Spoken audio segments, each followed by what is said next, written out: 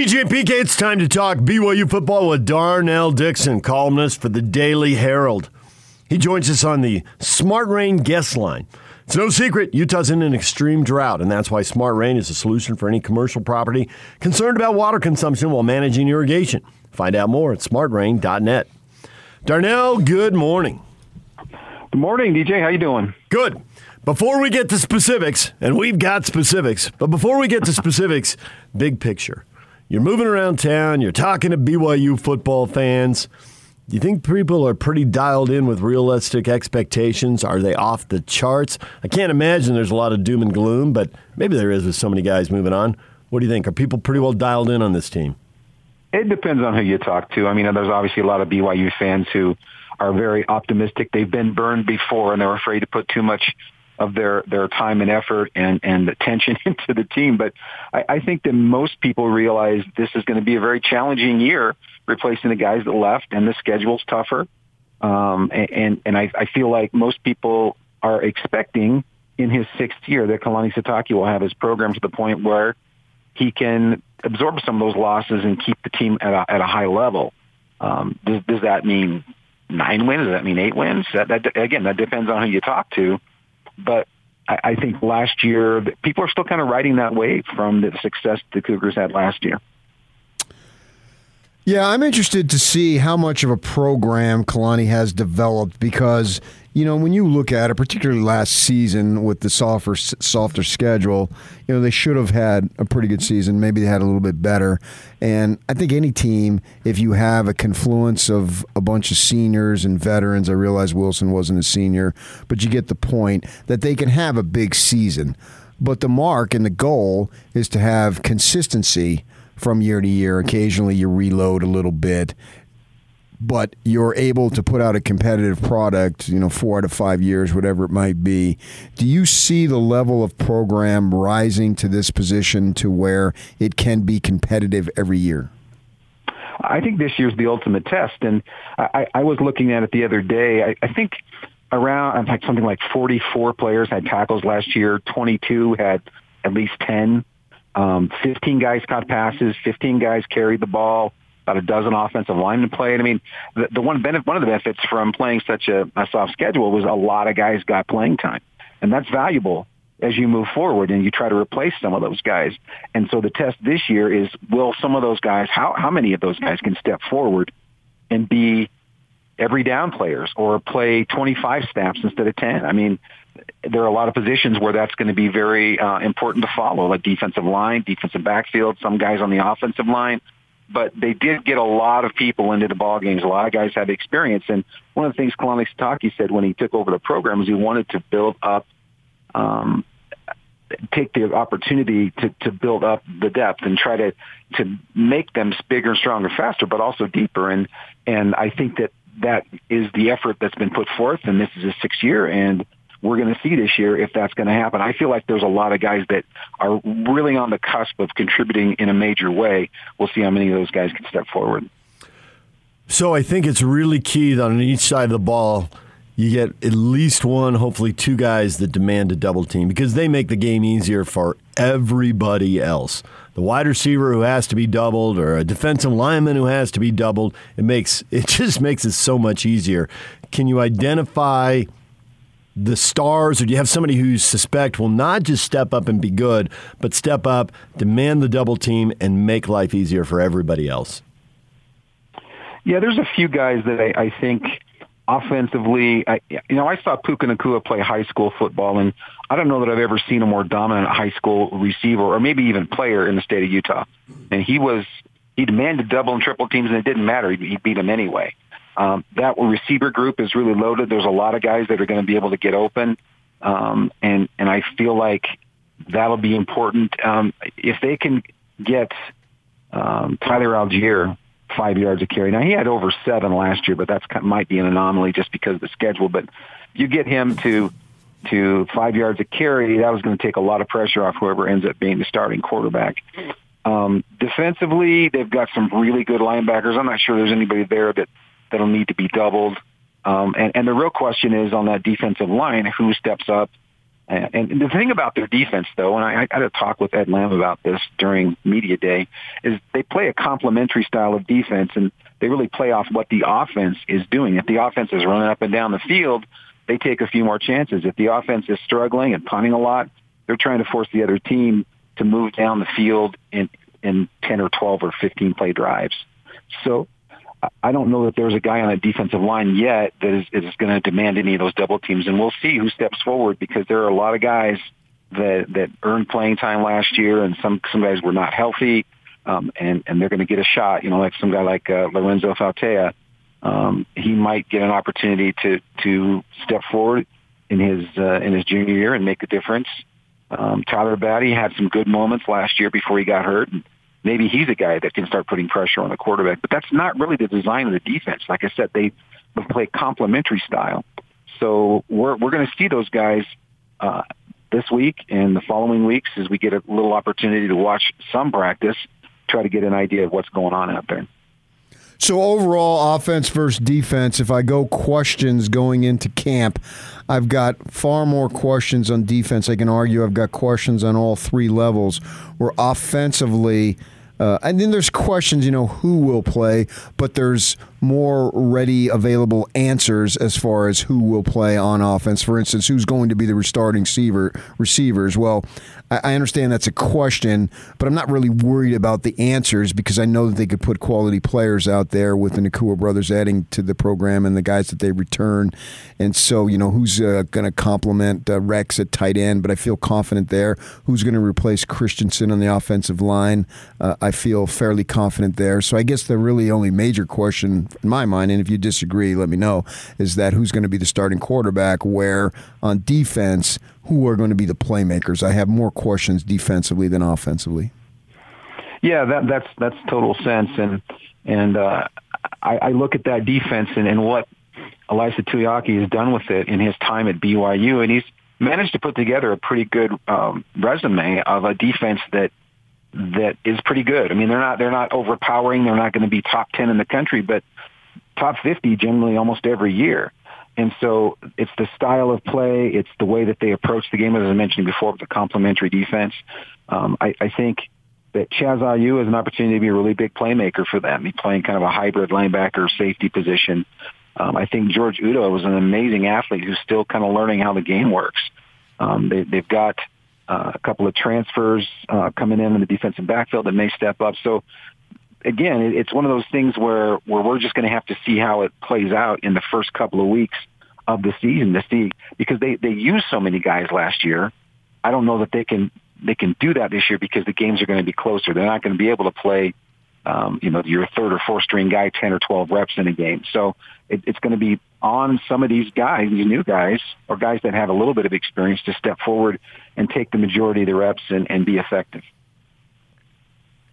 I know the schedule's harder this year, and maybe it's partly the fact that Arizona looks like they're in such a massive rebuild and they're the opener.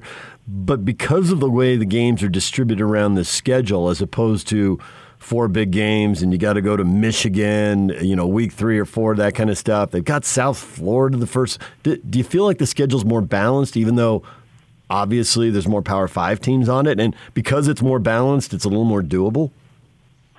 Oh, for sure. And I think Tom Holmoe's done a magnificent job in making this work to the best that he can.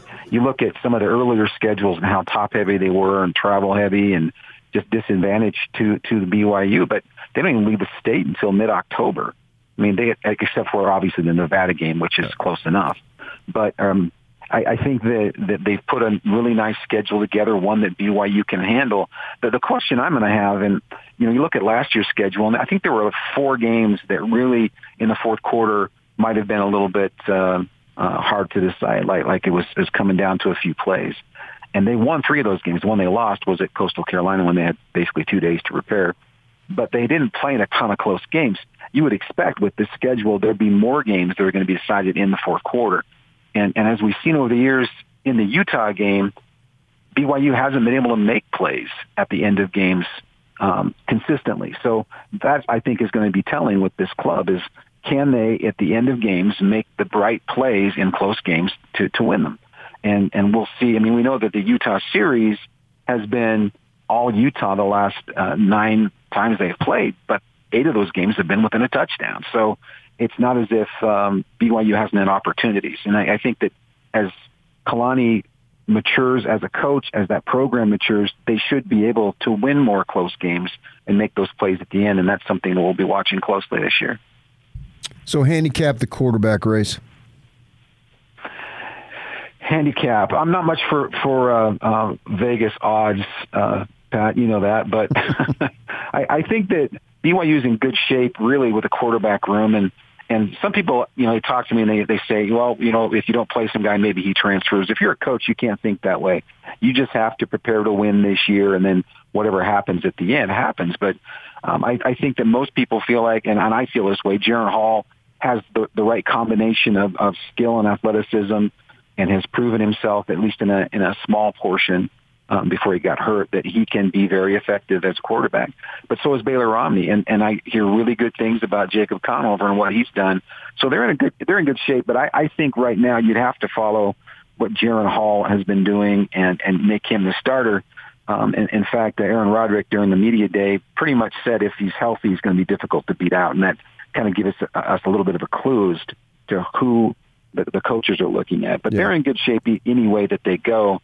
But I like Jaron's combination of being able to run the ball a little bit and his accuracy and his playmaking ability, which we saw in a small portion a couple of years ago. So what is the big question or doubt, or you have none and he's going to be spectacular?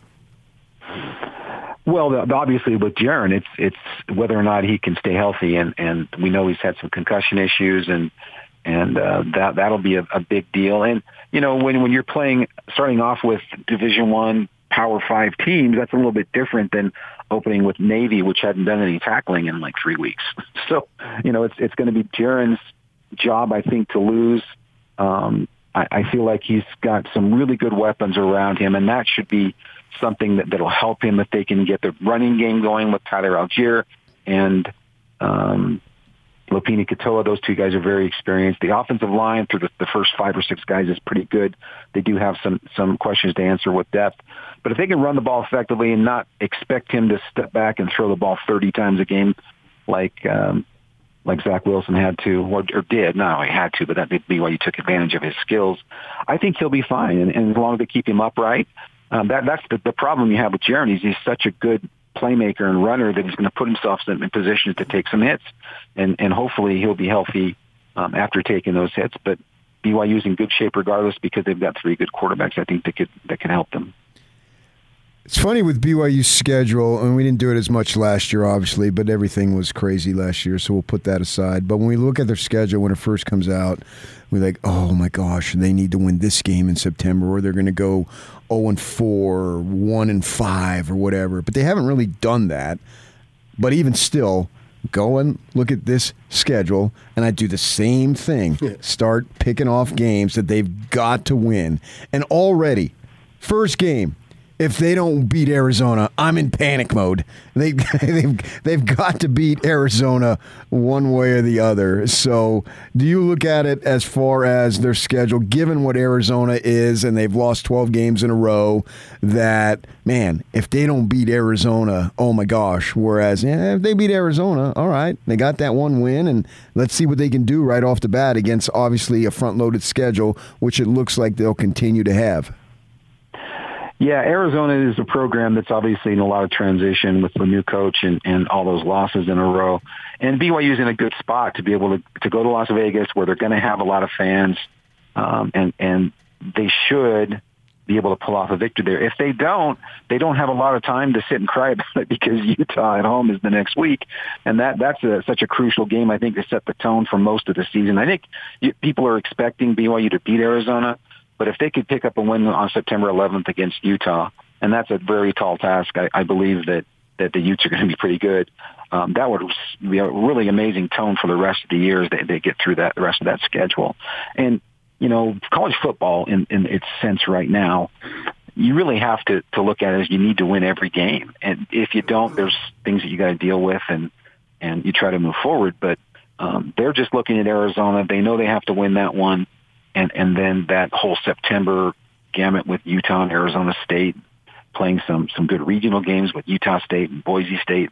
that's challenging. But the old mantra of taking it one game at a time, they better do that, because all of these teams are capable of beating them. And BYU is not going to be in a position last year where they could just simply wear down teams that were inferior. They aren't playing many of those teams this year. They're going to be playing against teams with good quality talent, and they have to play well to win. I get that they have to take them a game at a time, but I want no part of that. I think the whole fun of it is looking forward and trying to figure stuff out. Oh, but for us, for sure, yeah. But I look at October, and I think Utah State's got a huge rebuild, so I think BYU's a big favorite there. But Boise State's got a new coach. I don't know what to make of Baylor. They were really good, and then suddenly they weren't. They got to go to Baylor, and they're going to Washington State. They're home to Virginia. Most of October is a mystery to me. Yeah, that's for sure. And they do get, like you said, a couple of those games on the road. The Jeff Grimes reunion in Waco on October 16th. And, of course, Bronco Mendenhall coming home to Cougar Stadium, Bill Edwards Stadium on October 30th with Virginia. All of those teams are teams with lots of questions. And I feel like that plays into BYU's favor. But by October, we should know a lot more about those teams and a lot more about BYU, and we'll have a better handle on that. But as you said, looking at that schedule right now, you're talking about three of those teams are Power 5, and one, Boise State, plays like a Power 5. So it's going to be challenging, but you don't know. From year to year this happens. You look at the schedule and think, man, that schedule's crazy. Look at all those P5s. And then you see one team in the P5 that goes 2-10 or something. And so you just never know until they start playing games. And that October is going to be, if they get through September with a pretty decent start, October will certainly be challenging, and we'll find out a lot more about those teams then. So the college football world was turned upside down a couple of weeks ago now with the transition from the two powers in the Big 12 to the SEC, and could trickle down to BYU. How do you see BYU fitting in all this stuff? Yeah, it's pretty crazy, and I've made my feelings pretty well known about Texas and Oklahoma. That it's definitely a look out for myself kind of thing, and it comes at a time when the NCAA is just in a panic because they can't control anything. They're talking about expanding the playoffs. All these other programs are suffering from the effects of COVID-19 that year, where they didn't make a ton of money because they didn't have any fans in the stands. It's a really tough time, I think, for college football, and I don't like the fact that they want to move toward these super leagues and be exclusionary. We've already got a professional football league in the United States called the NFL. And we've seen over the years many minor leagues basically fail. I'm not saying that college football will be a minor league in those same sense, but I just feel like the college football game that I love and have grown up watching is changing. And I don't like the changes. But in terms of BYU, I think they're in a decent spot because not everybody's happy with independence. I think Tom Homo totally understands that, but it's the best for BYU right now. And if there's a situation that comes up with one of the conferences where they get invited and the numbers are right, I think BYU can look at that. But if they don't make a move, then they go back to independence where they've been successful and they understand what it takes to be successful in that arena. It's not the best option because you're trying to get access to the playoffs, and being an independent doesn't provide that for BYU very well. But they can't jump back into a Mountain West Conference situation or even a Little 12. The money's not as good and the exposure's not as good because I talk with other people about this a lot, that I'm not sure that overall, like the brethren in Salt Lake, their ideas about how BYU is successful don't always revolve around how much money the school makes or if they have access to the national championship. I feel like it's more about the exposure and having a vibrant program throughout the entire athletic department. So I feel like BYU's in a decent spot, but it's such an upheaval right now in the entirety of college football. You look at a program like Kansas, who has one of the best basketball programs in the country and one of the worst football programs. So how do they play out in this, with the Big 12? So there's a lot of stuff going on that I don't have the answers to, but as far as BYU is concerned, I know Tom Homo and his staff are taking a look at every angle and trying to find the best spot for them, but they don't have to move in a sense that they're not going to put themselves in a bad position. Darnell, we'll leave it right there. We appreciate your time. Thanks for coming on and talking a little Cougar football with us. You bet. I wasn't as enthusiastic as that Olympic wrestler after winning a gold medal, but I tried. That's Mensa Stock is her last name. Yes, oh, man, that was crazy. Yes, and you can go look her name up.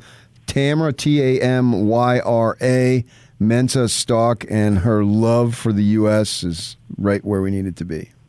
USA. Yep, it's pretty sweet. Thanks, Darnell. Darnell Dickson, All right, BYU football columnist for the Daily Herald, and you can read him in the Daily Herald. Dudes.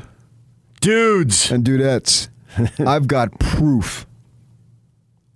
Conclusive proof why the rivalry needs to live on. And for both institutions. Not all you wet-noodled, uppity Ute fans who think you're past that. No, I've got conclusive proof why it's nothing but a positive for your program. And it has literally hurt him physically to hold this in until 8:30 in the morning.